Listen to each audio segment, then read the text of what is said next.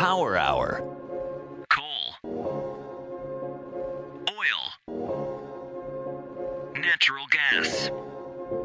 Power Hour, the show where today's top energy experts break down today's top energy issues. No sound bites, no talking points, no nonsense, no BS, no softball questions, no vagueness, just in-depth analysis and ruthless clarity. Power Hour. Here's your host, Alex Epstein. Welcome to Power Hour. I'm Alex Epstein. I'll tell you about today's topic in a minute, but first I'll just say that because of it, I think for the first time, maybe not, but I think I am recording the beginning and end of this episode outside, particularly in Laguna Beach where I live, looking at the ocean, enjoying nature while also appreciating the industrial civilization that makes it possible to enjoy nature and just about everything else. And part of the reason I'm doing this, besides the fact that it's nicer outside than inside, it's not yet hot today because it's the morning, is that today we're going to talk about nature. We're going to talk about the subject of ecology. And we're going to be talking about it with a co-founder of Greenpeace. Now, normally that would be the person who knew the least and distorted the most about ecology. But in this case, the person is Dr. Patrick Moore, who is an ecologist, actually one of the few scientists who's ever been affiliated with Greenpeace, who was a co-founder of it and then left it, which he writes about in his book, Confessions of a Greenpeace Dropout. So Patrick has lots of interesting things to say about ecology, how to think about it from a pro-human perspective, what's wrong with the way people think about it, and particularly with the issue of climate and CO2. So I've wanted him on for a while. I've gotten to know him better over the past several months. So I think you'll really enjoy the perspective that he brings. Power Hour, because what you don't know about energy can kill you. Here's Alex Epstein. We're joined now by Dr. Patrick Moore, probably best known as a co-founder of Greenpeace, as well as an independent ecologist. Patrick, welcome to Power Hour. Nice to be with you, Alex. All right. Well, I think we first met, I first, quote unquote, met you intellectually one way, years ago, just watching you on different specials. And there was this phenomenon of this ex-Greenpeace person who was actually saying rational things. And I have to admit, even though I knew you were ex and you had changed, I have such distaste for that organization, particularly what it's done in my time, which is, 1980 to the present. I was thinking, gosh, how good could he be? But, I've met you many times in person, or several times in person. Each discussion I enjoy more than the last. And recently we've been discussing ecology, and that's your background. You have a PhD in ecology. So today I want to talk about a rational approach to ecology, because you're the only rational ecologist I've ever met. So does that work for you? Sure that does, Alex. All right. Well, for the people who don't know, tell us a little bit about your background in this field and the broad evolution of your thinking, and then we'll delve into some details. Well, in a way you can say I grew up in the ecology, in that I'm from the north end of Vancouver Island, which is a primeval rainforest area. It's totally remote. And so I grew up playing on tide flats by the salmon spawning streams in the rainforest, and had an inherent love of nature and understanding of how interconnected and complex everything was. But it wasn't till I arrived at the University of British Columbia, having by that time excelled in science and the life sciences, that I discovered ecology as a discipline, as an academic discipline, at a noontime lecture by Vladimir Krajina, a Czech refugee forest ecologist who'd come in the 50s to British Columbia, and he taught me that ecology meant how all things are interrelated, and most importantly, how we are related to them. In other words, it's all one system. And the other thing I learned, as I'd grown up in a secular home with no religion, and I always thought that science was a purely technical matter, but when I discovered ecology, I realized that through science you could gain an insight into the mystery of life and the universe, because it is so infinitely complex and interconnected that the human mind simply can't grasp it all. And people like Freeman Dyson, the great physicist, understands this too from his own perspective. he wrote a book called Infinity in All Directions, which to me sums up my understanding of the universe, that it never ends in any direction, time or space. And so I was a born-again ecologist. As a result, I actually found religion in a sense, but through science. And to this day, I think in this way about how all things are interconnected and how infinitely complex it is, and how absolutely impossible, for example, it would be to create a computer model that accurately predicted what the climate of Earth will be in 50 years. So that has led me, of course, to skepticism on that front, and on many fronts. I think the environmental movement, or the green movement as it has called, has drifted into the use of sensationalism and misinformation and fear, and now tends to characterize the human species as the enemy of the Earth, when in fact we are part of nature and evolved with all the other species on this planet from nature. And to teach our children that we are separate, not only separate from nature, but evil, and the great enemy of nature, is, I would say, to put it bluntly, a complete bastardization of science and ecology and understanding what our place really is in this world. What is ecology exactly as a discipline?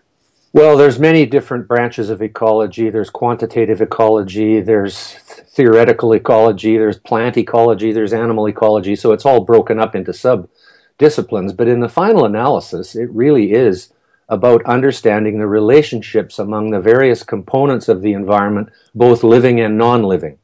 So nutrient cycling is a big part of ecology. Where does everything come from, and where does everything go, and how do these cycles work? So, for example, everybody knows the hydrological cycle is the cycle of how water evaporates from the sea, falls on the land, is taken up by plants, goes down rivers to run hydroelectric dams, ends up back in the sea where the fish kind of like the nutrients that come down from the land because it grows plankton, that whole kind of cycle. And the one cycle that people are not being properly taught today is the carbon cycle, which along with the water cycle is the most important cycle for life on Earth. As a matter of fact, you could say that carbon dioxide from the atmosphere in particular, is the most important food for all life, because all life is carbon-based. And yet today, our children and our publics are being taught that carbon, that's what they call carbon dioxide carbon now, to make it seem like it's soot or something dirty. But in fact, carbon dioxide is the food that is used by all the plants. And it is now said to be somehow toxic, pollutant, bad. If there's more of it, it's not going to be good, when in fact plants would love more of it. And so our kids are being taught a completely lopsided, and I believe completely erroneous version of the carbon cycle, as it is. Carbon, I would say, is the stuff of life. It is the staff of life, it's the currency of life, it's the backbone of life. And that should be heavily emphasized when wondering about whether or not carbon dioxide is a problem of some sort, because there's actually no proof that it is. There's lots of proof that it's beneficial. Yeah, and later in the hour, I have some questions specifically about CO2 and some ideas that you've brought up to me that I haven't heard publicized, but I think should be. But in terms of ecology more broadly, I find it a little bit hard to think about, in the sense that, particularly the term ecosystem, because I think it's easy to view it as something static. So and something and as a single entity, as a Gaia. And just to give an analogy to something I'm more familiar with and I've thought more about is the idea of collectivism. The idea that the group is not just a number of individuals, but is in fact an organism, and that you have to think of everything in terms of the group, rather than recognize that individuals are all there are, but they relate together in systematic ways that you study. So an individualist is very interested in the economic system and things like supply and demand, but he doesn't think that there's some collective that we should be sacrificed to. So in what way do you think of the ecosystem, this approach of like the Gaia approach, versus a system of individual living and non-living things? Well, first off, synthesizing ecology with political science is really difficult because they have completely different terminologies. And so when you talk about a population of animals, in a sense that transfers to, you can talk about a population of people. But we don't think of it that way. So it's very hard to get people to try to look at the environment in a way that does synthesize the human as well as the nature. And so an ecosystem to me is the people are part of the ecosystem. And most scientific studies exclude humans unless it's to show how they're parasitizing or destroying or degrading the ecosystem, rather than seeing them as simply an integral part of that ecosystem. And in the final analysis, for me, applied ecology is called sustainability. And sustainability is about integrating environmental, social, and economic priorities and trying to find win-win-win solutions that satisfy the needs of all three, because they are all extremely important. And one way I describe that is the environmental movement, to the extent that it is getting things right sometimes, is about trying to incorporate these new environmental values that have been developed over the last few decades into the traditional social and economic priorities and policies that guide our behavior and our politics, in the same way that social values came into the economic system with the labor movement, with the women's rights movement, with abolishing child labor, etc. And that tempered the economic priority, and the environmental priority also tempers the social and economic, but you can't kill the social and economic priorities by saying, well, the only thing that matters is the environment. And that is why my second transition in life was, after discovering ecology and understanding the environmental aspect, was to realize that sustainability, which was originally called sustainable development, means you have to balance all three of these factors, because they all have their priorities. And that's how I've thought ever since I first heard the term sustainable development in Nairobi in 1982 at a conference of environmentalists at the United Nations Environment Program.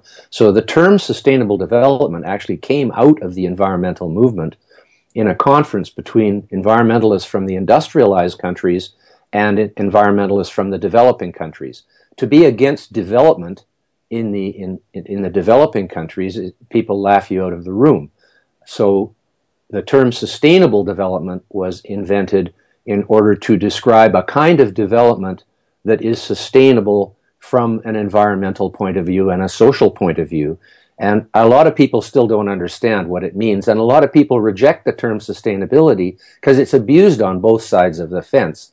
Many times industrial interests abuse the term sustainability, and we have green everything now, and sometimes that isn't really very applicable.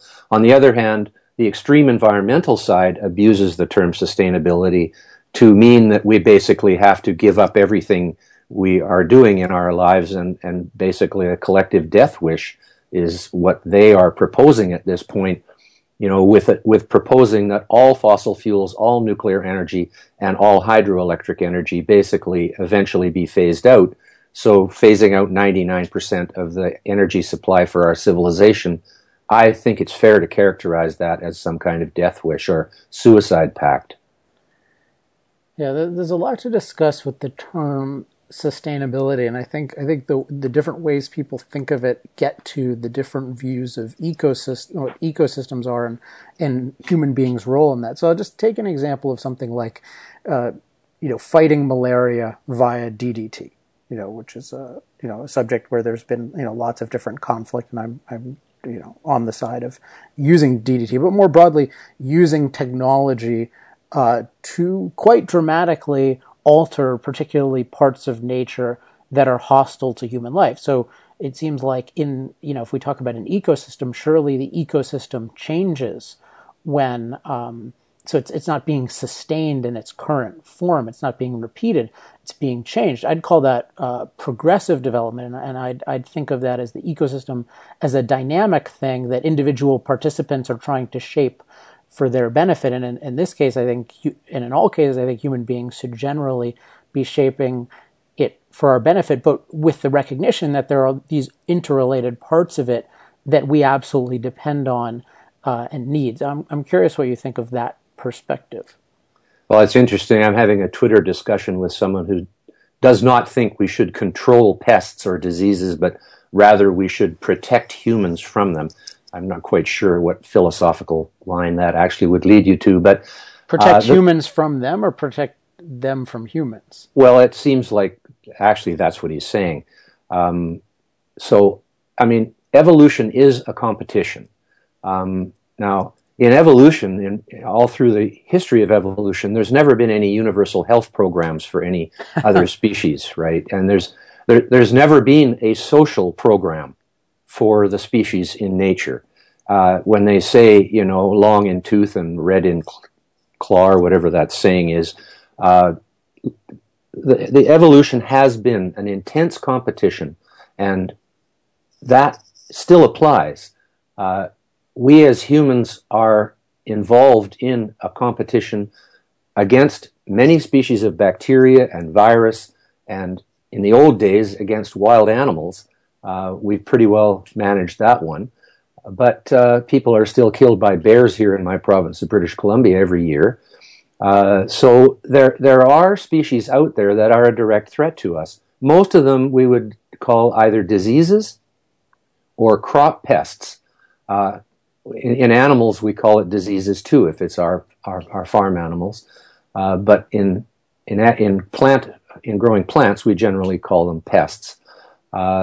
We have to protect our food supply against those species that would eat it all themselves. And most interestingly, in Philippines, they're developing an eggplant which is resistant to a borer that is the larvae of a moth that drills right into the plant and eats the insides out of it. And farmers in the whole of South Asia are having to spray their plantations 2 or 3 times a week with really harsh insecticides, because you're trying to kill insects here.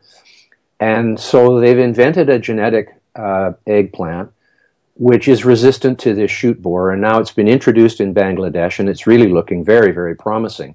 But a judge in the Philippines, because the Philippines were doing field trials with this genetic eggplant, ruled that it was not right, according to the Constitution of the Philippines, to take the food from one eater, as he described the worm, and give it to another eater, as he described the humans, who were trying to stop the worm from getting the eggplant for themselves and rather save it for the tables of humans. And my reaction to that was, well, I could understand that decision if the judge was a worm. But the judge is a human, so one would hope he might be on our side in this battle, but not, because, again, this reflects the reason I left Greenpeace a long time ago was because of this anti-humanism that came into the environmental movement into the 80s and is there still very strong and goes right to the core of the power structure. It's, again, back to the collective death wish. So when we started Greenpeace against all-out nuclear war and hydrogen bomb testing, we had a strong humanitarian orientation. We were part of the peace movement, which was to protect people from themselves primarily, but to protect civilization from being destroyed. And so Greenpeace was a synthesis of ecology and peace, and gradually as and I was there for 15 years watching this transition occur, gradually the peace part was more or less dropped as we transitioned from fighting nuclear testing and nuclear war. The Cold War was winding down, and we decided to save the whales. So now we're almost purely on the green side, and it went from there to stopping toxic waste and seeing that human industry and human species was the enemy of the planet, and that's where it ended up. And finally, going back to DDT, which is a chlorinated hydrocarbon like PCBs and dioxins, And some of them are toxic in certain circumstances at certain levels.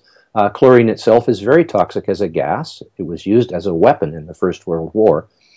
My fellow directors in Greenpeace, none of whom had any science education, as I did, decided that Greenpeace should start a campaign to ban chlorine worldwide and all chlorinated chemicals, right? And I said, just sort of half joking, I said, you guys, it's one of the elements in the periodic table, like one of the building blocks of the universe and the 11th most common element in the Earth's crust. But seriously, it's the most important element for public health and medicine, sort of like iodine was when I was a kid. And iodine is one of the halogens with fluorine, chlorine, bromine, and iodine. And they are strong antibacterials. They're very toxic to bacteria. But Greenpeace has this vision of a world with no toxic and only unicorns and rainbows. And so I couldn't convince them. And I'm going, you guys, this is really important for human health and medicine. Most of our synthetic pharmaceuticals are made with chlorine chemistry, precisely because it's toxic to bacteria. And it fell on deaf ears, Alex, and I realized my organization has become anti-humanitarian. And I favor a humanitarian environmentalism. Now, you never hear those two words put together, but that is the correct approach in my estimation, that environmentalism must care about people and put people not always first, but certainly as equals among the rest of the species to begin with. And at times we have to put ourselves first because it is a competition. And if the bacteria kill us, they win. And so we have to kill them in order to keep them from killing us. And we have to kill pest crops in order to keep them from eating our crops, unless we can, through genetics, as we have done, invent crops which are naturally resistant to pests, and therefore the pest doesn't get to eat them. But the judge in the Philippines disagrees. So you mentioned in what you were just saying the Greenpeace view that, I forget exactly how you put it, but basically that nature is non-toxic. And I see two threads, this being one of them, in the green view of the planet that at least I was taught in school, which is one that the planet is inherently nurturing, that it's friendly, that, if only we do nothing to it, we'll get bounty. And then the second view is that the planet is static. And thus the conclusion is, well, as long as we don't disrupt things, as long as we don't try doing all these industrial things and GMO and nuclear power, we'll be fine, we'll be in harmony with nature. But as soon as we start to rock the boat, the planet in effect is going to tip over. And one of the things I've most enjoyed in discussions with you is your perspective on how dynamic the planet is. And to you, I think it's just obvious, but most people have no idea about the history of this planet. So at the risk of giving you an impossible assignment, could you just give us a perspective on how dynamic the planet has been over history that can help us see how small some of the changes we're obsessed about today are? Well, the Earth is 4.5 billion and a little more older years. Life began approximately 3.5 billion years ago. So there was a billion years when there was no life on Earth. It was still a seething cauldron of volcanic activity, having formed out of dust and the remains of dying stars around our sun by a miraculous event, I'm sure, but other planets formed too. So it's probably been repeated, we know it has been repeated on many suns in our galaxy. So that has to give you some perspective that it's like 3.5 billion years since life began. But one of the most interesting things is that it wasn't till half a billion years ago that life, the Cambrian explosion, resulted in modern life forms. Up until then, for 3 billion years, all life was basically unicellular, microscopic, and in the sea. Nothing on the land. So really, life as we know it, modern forms of life like trees and clams and crabs and fish, have only been around here for 500 million years.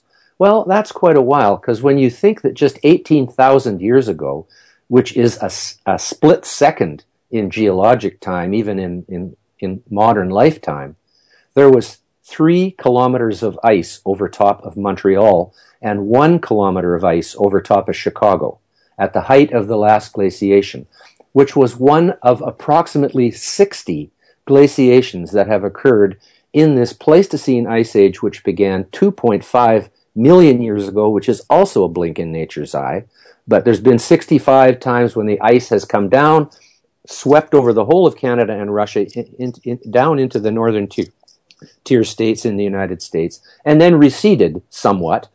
Although there are still large amounts of ice, everybody's worried about they're going to disappear, which baffles me because I don't really see a heck of a lot of good coming from having ice all over the place, because very little can live on it. You don't see forests growing on ice fields, or anything much for that matter.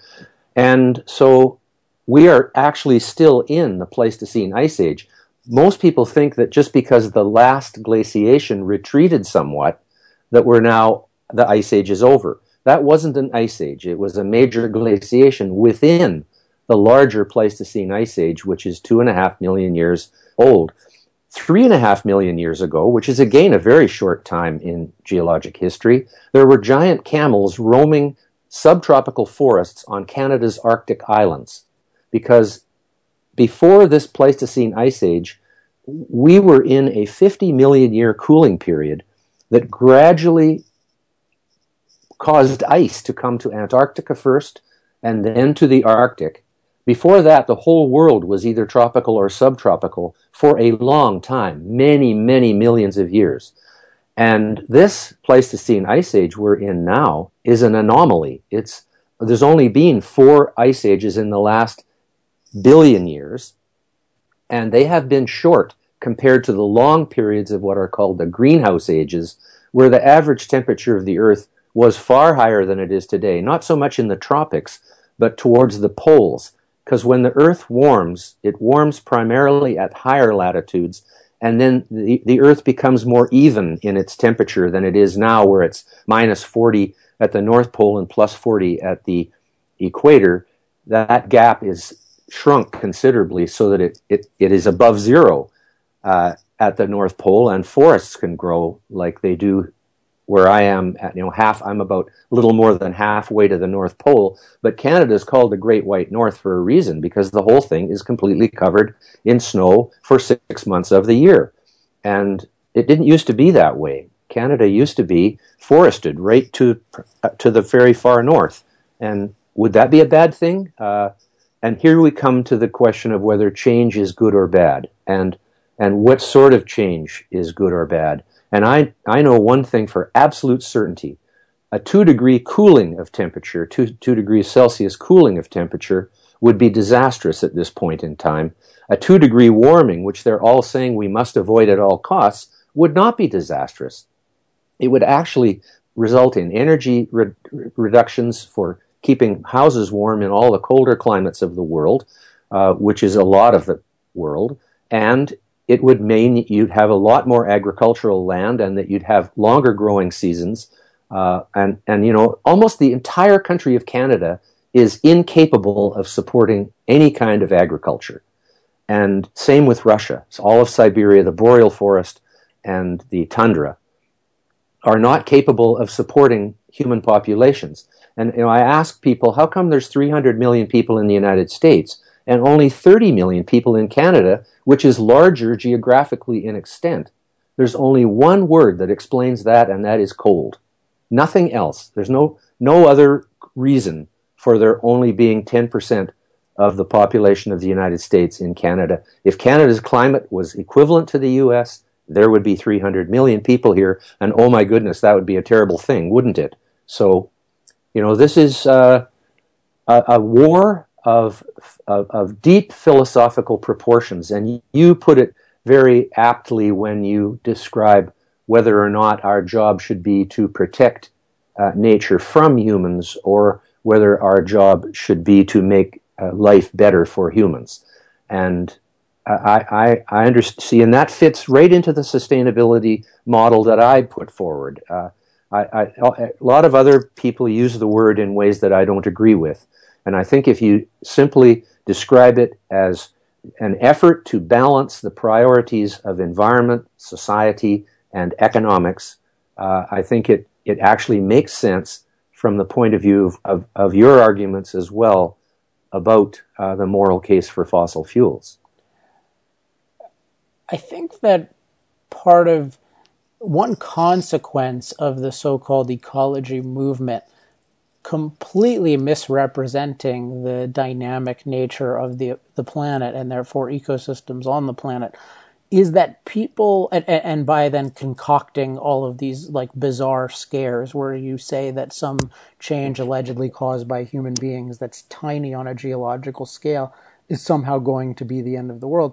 I think part of that makes people actually not interested at all in actual ecological concerns. So I'm curious if you have an example of something in ecology that we could really mess up and that we have to make sure not to mess up for the sake of our long-term well-being. I get your argument. Just going back to this idea of whether nature is static or dynamic, the term balance of nature is often employed to mean there's some kind of magic balance in nature. And that is completely untrue. Nature is not only dynamic and constantly changing, but it's often chaotic in that you could never even predict what's going to be the outcome because you can't see through chaos with mathematics. And, you know, the book by Glick on chaos is worth reading to give the layperson a clear understanding of just what all this talk of chaos and fractal nature of the universe is about. We can't predict the future. Yogi Berra said it exactly right. Predictions are difficult, especially about the future. And people are constantly confusing facts, which are things that have already happened. There's no facts in the future. There's only predictions about the future. And sometimes people get it right, often out of the blue. But most of the time, predictions are not accurate because we simply cannot predict the chaotic nature of a dynamic, infinitely complicated system like we have on this planet Earth. And too many people think we can. Michael Crichton also said it right. He said, "I'm certain there's too much certainty in the world." And there's so many people with strong ideological positions that are in fact not based on observable reality, but are based on belief systems that somehow make them comfortable in their minds. And I'm not looking for being comfortable in my mind. I'm looking for being challenged in my mind. And a lot of people get upset when they're challenged because they want to think they know already about what everything is. But take the case of James Lovelock, the father of the Gaia hypothesis, who put his whole scientific reputation as an independent scientist, a brilliant scientist, on the line with the Gaia hypothesis, postulating that all life is acting in concert as a kind of supra-organism to control the chemistry of the atmosphere and in turn to make it more conducive to life to be on the Earth. And it's a beautiful hypothesis, and although I'm not religious about it, I think it is really worth understanding what he's saying, because everything is interrelated.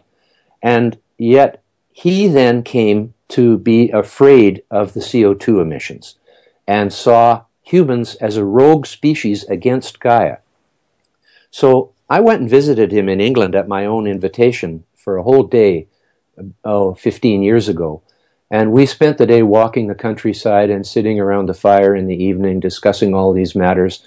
I credit him with giving me the understanding to accept nuclear energy as a positive thing. And so in that sense, he mentored me greatly, because the being against nuclear energy in the 70s and 80s, while we were all afraid of nuclear war, we lumped nuclear energy in with nuclear weapons instead of recognizing that nuclear energy should be lumped in with nuclear medicine, which is very beneficial use of nuclear technology. And so I've learned a lot about nuclear since that time, and I'm a strong advocate for it. But he was, at that point, strongly concerned about CO2 and the heating of the planet. And he was very good with sensationalism. He said that we were about to be reduced to a few breeding pairs huddled around the Arctic Circle, ruled by brutal warlords because of the climate change. And he said these things as late as 2006, 2008, after I'd had my meetings with him and tried to convince him that seeing humans as a rogue species is just too much like original sin. You know, like, oh, we're the only evil species on the planet? Even malaria is better than us? And so I just could not ever accept that. And whenever I hear hear people talking as if we are the evil original sinners, I'm on the other side of that discussion, because we're not evil. We have the potential to be evil, but we also have the potential to be good. And on most days, most people are trying to be good, rather than, it's just that the evil guys have an advantage because the good guys won't do evil things to them as much as they will do evil things to the good people. And, you know, that everybody kind of understands that. So eventually, in 2012, it took till then, I think, Lovelock appeared at the London Science Museum and declared that maybe the reason we are putting the CO2 into the atmosphere is Gaia's wish to stave off another, he called it ice age, but he meant another glaciation. Because another glaciation would wipe out half of civilization unless we really invent something amazing. But maybe he's saying maybe by putting CO2 in the atmosphere, we will prevent the gradual descent into another glaciation, which would be expected if the cycles continued as they have been going for at least the last 800,000 years, as we see in the ice cores in Antarctica. These 100,000-year cycles of glaciations and then interglacial periods like the one we're in today, which last about 10,000 years, and then there's a 90,000-year descent into freezing glaciers and 3 miles of ice over Montreal. So he had the courage to change his mind when he had invested his whole reputation in the we're all going to die doomsday theory about CO2. He now says, I'm sick of being guilty about this thing. Maybe Gaia does have a reason. And of course, if the Gaia hypothesis is right, there wouldn't be such a thing as a rogue species, because Gaia is powerful, and Gaia would be using humans for her purposes.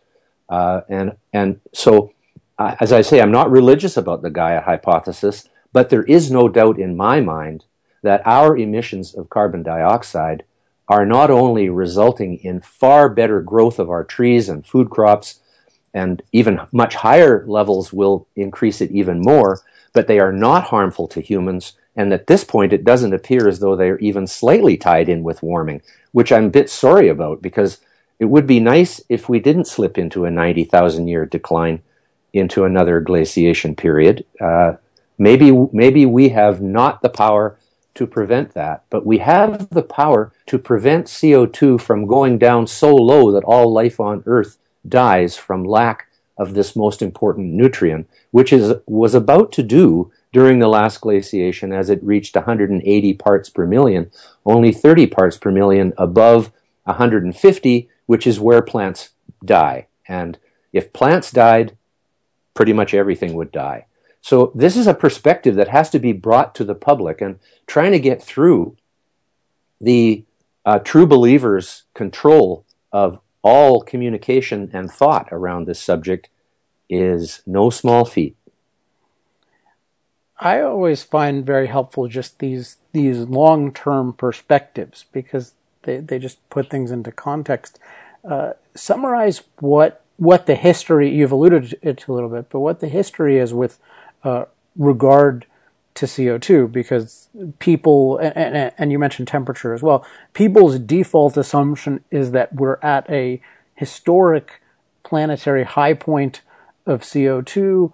We're right next to becoming Venus, and we're at a high point of temperature, because you hear the word record used in every newspaper or online publication, and thus we're in this unprecedented territory where we're likely to reach a, quote, irreversible point of no return. And you've observed that just the history of CO2 on this planet completely destroys that perspective.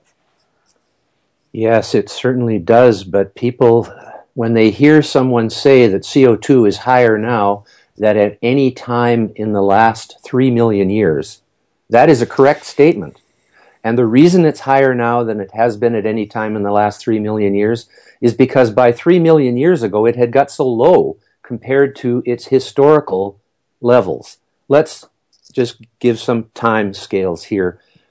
500 million years ago, when modern life emerged in the Cambrian explosion of life, a prolific time in the history of evolution, in many ways the most important time in the history of evolution, CO2 was at least 10 and possibly 20 times higher than it is today, at 7 to 8,000 parts per million. Now, 8,000 parts per million sounds like a big number, but 8,000 parts per million is 0.8%, 0.8%. And 400 parts per million, which is the level it's at now, is 0.04%, 0.04%. So CO2 is an extremely minor gas. There's for 20 times as much argon in the atmosphere as there is CO2, and it's one of the very minor gases too. So you've got most of the atmosphere is made of nitrogen, close to 80%, and oxygen, close to 20%, and all the rest are amounting to 1%. So CO2 is a very, very minor gas. It's a miracle that plants can survive when it is their basic food at a substance that is at 0.04% in the air, and that's where they get it from. So, I mean, there's lots of water in the ground if it rains. So it's not as if, plants could never survive if the earth was only 0.04% water. But they can manage to get enough CO2 into them to build themselves and make the sugars that give them their energy at 0.04. Now, humans are able to tolerate CO2 up into the way high thousands of parts per million. For example, in satellites and submarines, where people are for days or months at a time, 8,000 parts per million is the usual upper limit, at which point there's absolutely no detrimental effect to humans. You can double it and triple it from that, and you still wouldn't have detrimental effects. But in all these kinds of limits, they usually say, okay, we want to make the limit 1/10 of what would actually cause observable harm. And so if 80,000 would cause observable harm, let's put it down to 8,000. And that's what the standard is in in spaceships and in submarines. So it's not an issue for human health or the health of any animal on the planet that CO2 doubles or triples from what it is today. But plants would like CO2 to be at around 1,500 to 2,000 ppm for optimum growth. In other words, 4 to 5 times what it is now. And yet everybody is worried about it going up to, well, actually, they're worried about it being where it is now. Because, Bill McGibbon's organization, 350.org, was saying it must be kept below 350. Well, it's at 400, and the apocalypse is still apparently not upon us.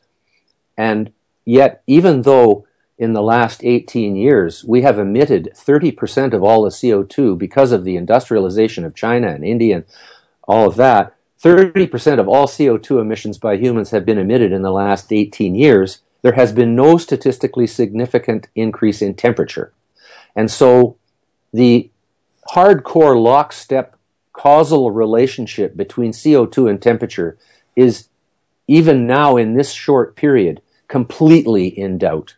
But if you look back in history 500 million years and look at the curves of CO2 and temperature, which we're able to determine relatively accurately by proxies such as using oxygen-18 isotopes and deep core sediments in the ocean going back hundreds of millions of years, we can make measurements in those things which are called proxies, because you're not actually measuring the temperature 100 million years ago. You are inferring it from certain qualities of the proxy that you're measuring. And we have a pretty good idea about the temperature and CO2, and they don't follow each other very closely at all. There are times when they look to be correlated, but there's other times when they're completely out of sync. And that does not support a lockstep causal relationship, because when there's a lockstep causal relationship, things are almost always in sync unless something really radical is coming from the outside and interfering with the causal relationship.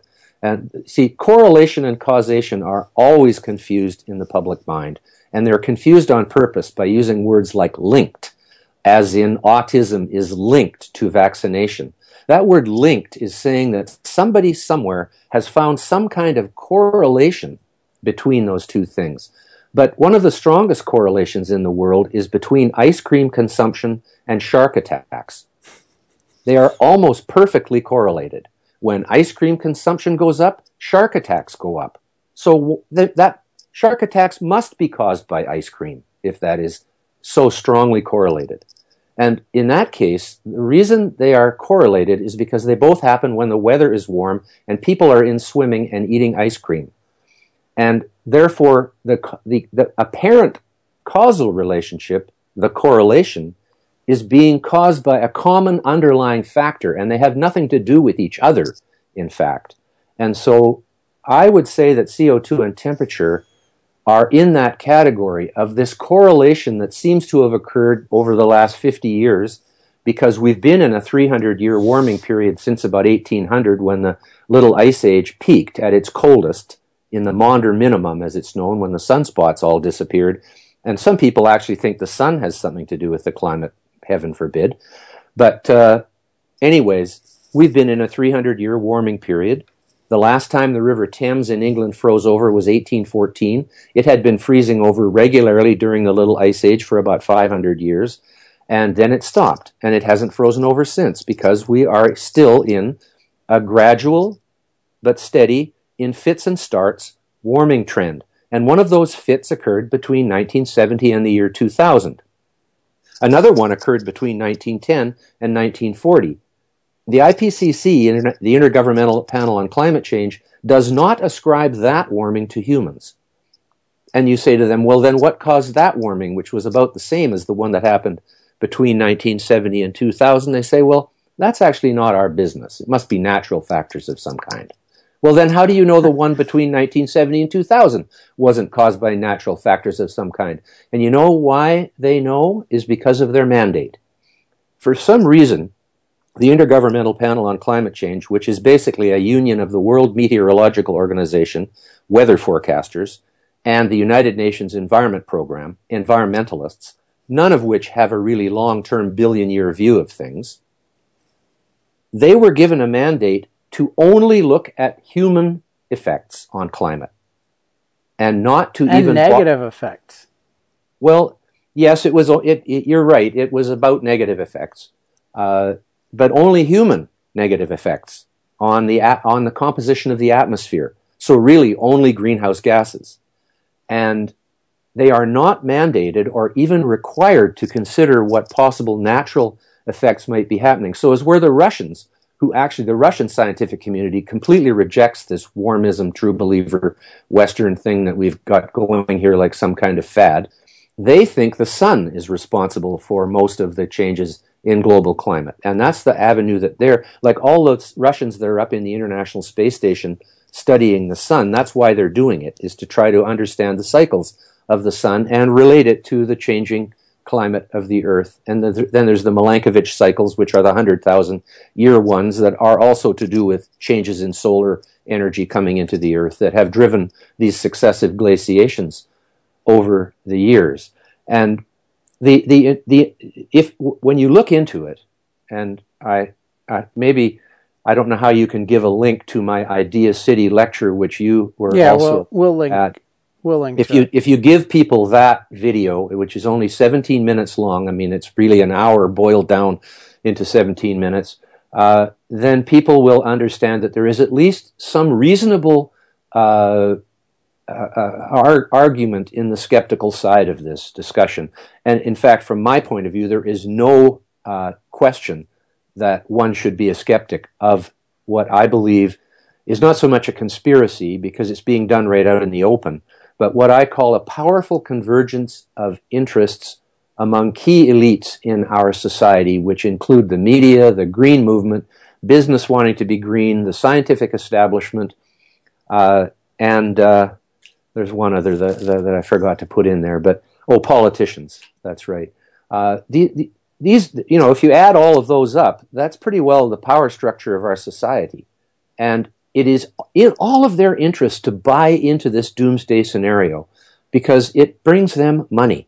And so, as Bob Dylan said, money doesn't talk, it swears. And in this case, it's in spades, because there's $1 trillion or so much, maybe more than $1 trillion tied up in this thing now. And it's all flowing into people who are pushing the climate apocalypse narrative. Catastrophic, human-induced, or anthropogenic, as they like to say, global warming or climate change, depending on what you want to call it. But now it's all coming down to extreme weather events. And that one makes me laugh, because it wasn't many years ago when the climate people, if you would say, well, yeah, but it was really cold last winter, they say, well, that's just the weather. That's not the same as the climate. You know, don't give me an example of weather. Now, it's only about extreme weather events because the climate hasn't warmed for 18 years. And so there's no global warming. There's no climate change. So now we have ocean acidification, and extreme weather events have replaced that in some ways, although they still call it climate change. And they now are denying that the warming has either stopped or drastically slowed down.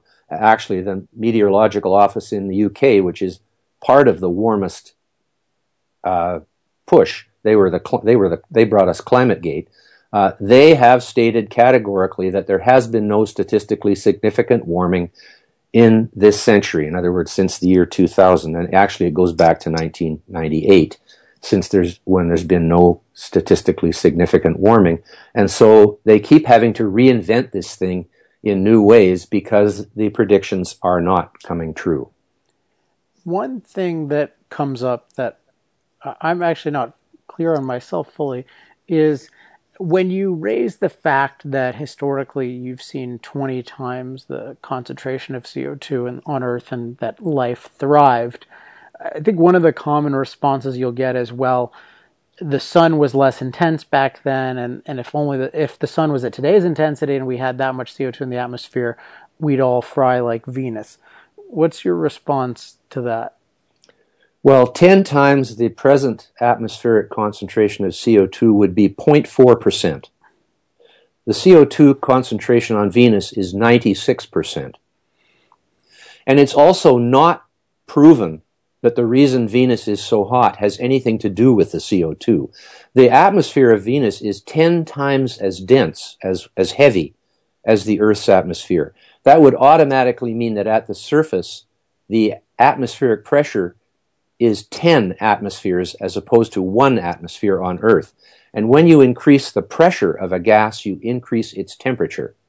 So a lot of people think the reason that Venus is at 400 degrees at the surface is because of the density of the gas rather than because of some, Carl Sagan invented this idea of a runaway greenhouse effect on Venus. But actually, prior to that, he had postulated that the reason the temperature was so high was because of the density of the gas. So this is still in play. But, the atmosphere of Mars is also 96% CO2, but is extremely thin.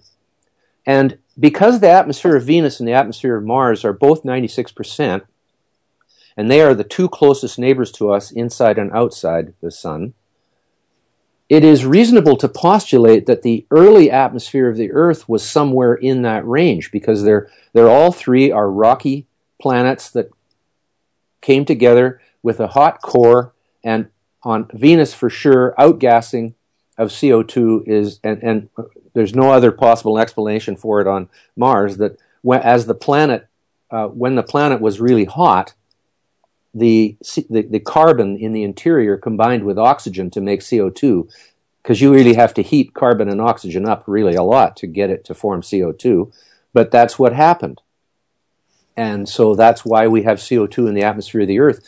But life on Earth has drawn the atmosphere down compared to Venus and Mars, which have never had any life on them. And so the original atmosphere is still there, basically, except for the light gases, which do escape easier. But CO2 is a heavy gas, so it tends to stay in the atmosphere rather than escaping into space like hydrogen and helium do. And so one of the things that people don't understand about life on Earth, and this comes back to the question of whether nature's in balance or not, is that going back to the Carboniferous era when trees emerged, well, before that, in the Devonian, when wood evolved in plants. But there was a point where, before that, there was no such thing as wood. And so plants were basically limp and were just sort of laying on the ground, like a leaf laying on the ground. But when wood evolved, which required the evolution of lignin, which is the cement or the concrete, which combined with cellulose, which becomes the rebar of the stem of a tree, they were able to form rigid columns. And that allowed the leaves of the tree to get higher and higher and outcompete for the sun with the plants that couldn't get higher. And that's why trees got so high, because they went to the maximum limits of chemistry, physics, and biology to get those redwood trees over 300 feet up in the air. But when that happened, the biomass of life on Earth grew by orders of magnitude. And in order for that, all the CO2 to create that life had to be drawn down out of the atmosphere. And that's why if you look at the history of CO2, you will see that starting at about 4,000 ppm, 10 times today's level in the Devonian, it crashed down to 400 ppm. In other words, 90% of all the CO2 in the atmosphere was sucked up by these huge forests forming all over the Earth. Now, this was over a period of 85 million years. You would think that once the forests covered the Earth that it would stop sucking down CO2 because the trees would be decomposing and giving the CO2 back like they do today. But no, when wood formed, there was no decomposer species of fungi or bacteria which was capable of digesting lignin. And the lignin protected the cellulose. So the trees themselves, the stems of the trees, could not decompose because there was nothing to decompose them. And it took 85 million years while trees piled up on top of each other 100 meters or more deep until a fungi called white rot fungi evolved the ability to digest wood. At that time, CO2 had been brought down to 400 approximately ppm, about today's level after we have taken it from 280 to 400. About today's level, the lowest it had been in the history of the Earth until then, because trees evolved. So life itself was threatening to suffocate itself, to starve itself to death, if that fungus hadn't evolved, because the trees would have just kept piling up until CO2 came down to 150 ppm, and then the plants would start to die and biomass would gradually shrink over a period of millions of years until there wasn't much of anything left. As the wood continued to accumulate. But miraculously, that fungus evolved those enzymes after 85 million years of not evolving them. And CO2 then went back up to 2,500 ppm from 400 because the fungus released the CO2 from the wood back into the atmosphere. And also there may have been volcanism involved in that period as well. There's a lot of factors involved in what the actual level of CO2 is in the atmosphere. But there's no doubt that it was the trees that drew that down. And we know this because that is what made the coal, was all those trees piled up maybe 200-300 meters thick in some places and compressed into the coal seams that we are mining today. We also know it because when that fungus evolved, coal stopped being made.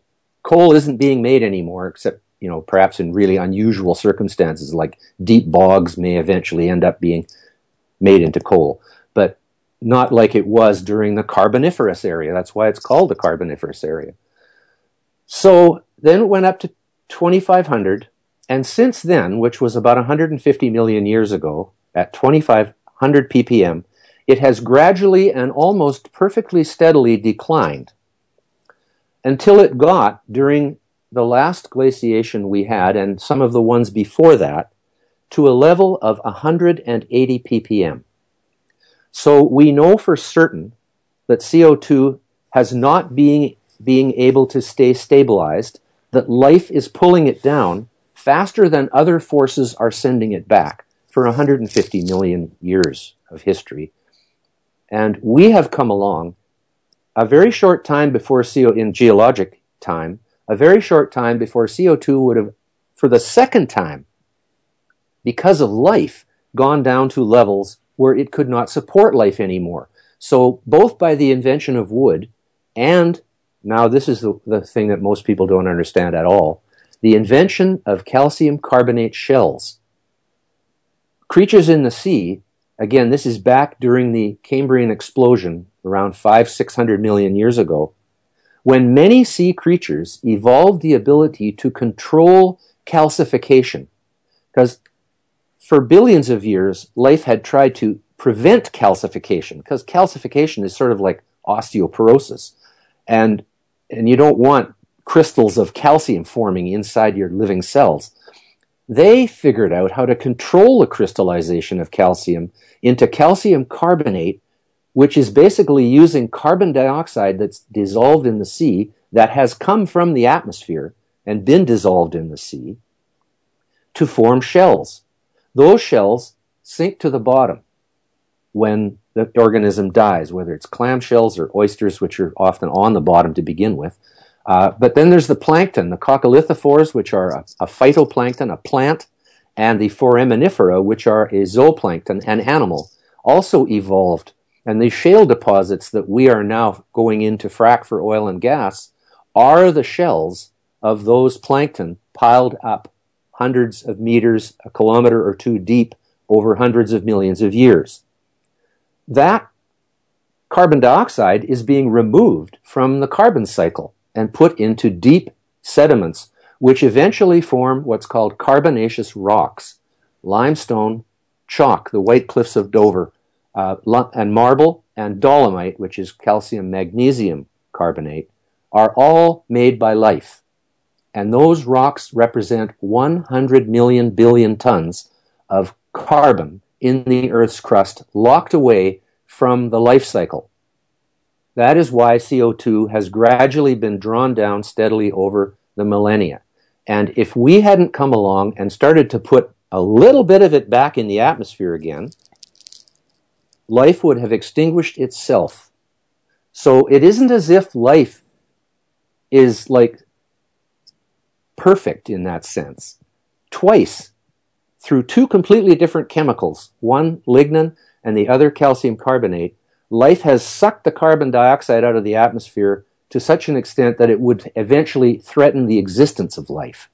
And that's why I see humans as an agent of Gaia rather than the enemy of Gaia, because we are doing a great service to the future history of life, and our fossil fuel emissions will prolong the existence of life on Earth for hundreds of millions of years beyond what it would have lasted if the calcium carbonate deposits had continued and none of the fossil fuels had been put back into the atmosphere. The amazing thing is, not only can we burn fossil fuels for energy, which puts CO2 back into the atmosphere, but all the carbonaceous rocks can be burned to make concrete.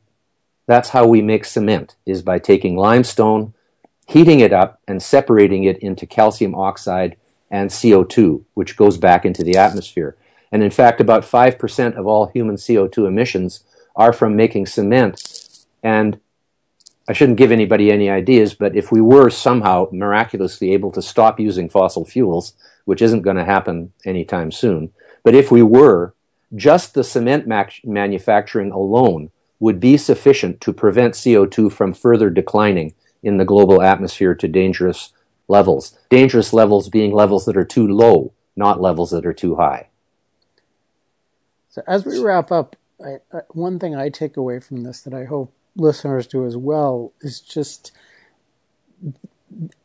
the importance of thinking intelligently about our action and being proactive about it, because nature is not stable. Nature is, as you say, chaotic. Nature has this enormous potential and this splendor, but to maximize that now and in the long term requires all of this intelligent thinking, which means understanding the world, versus this bizarre prejudice that everything will be perfect as long as we don't actually do anything or think about anything. So I really appreciate you as an expert in nature and someone who loves being in nature, having a rational and pro-human perspective.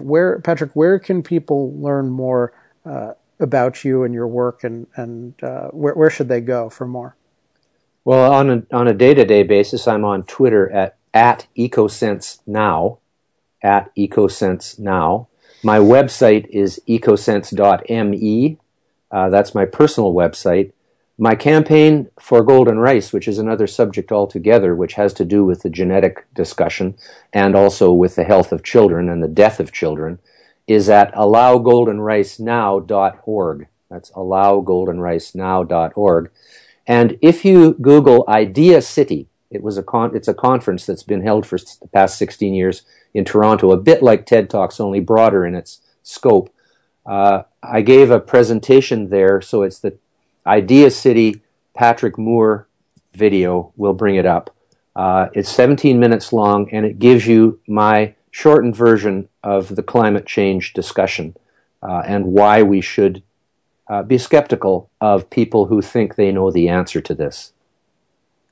Well, and I think, not only have I seen that, I was there. I think I spoke right before. But yeah, and we'll link to all of these on our show notes. But I think even skeptical doesn't quite do it justice, because it's rational, and it's recognizing all these things that we do know that should inform our thinking. So not just being skeptical about a very implausible set of speculations, but being knowledgeable about the context in which we need to make these decisions. So, Patrick, thanks again for all of your work, and thanks for being on the show. Thanks for having me, Alex. I've enjoyed it.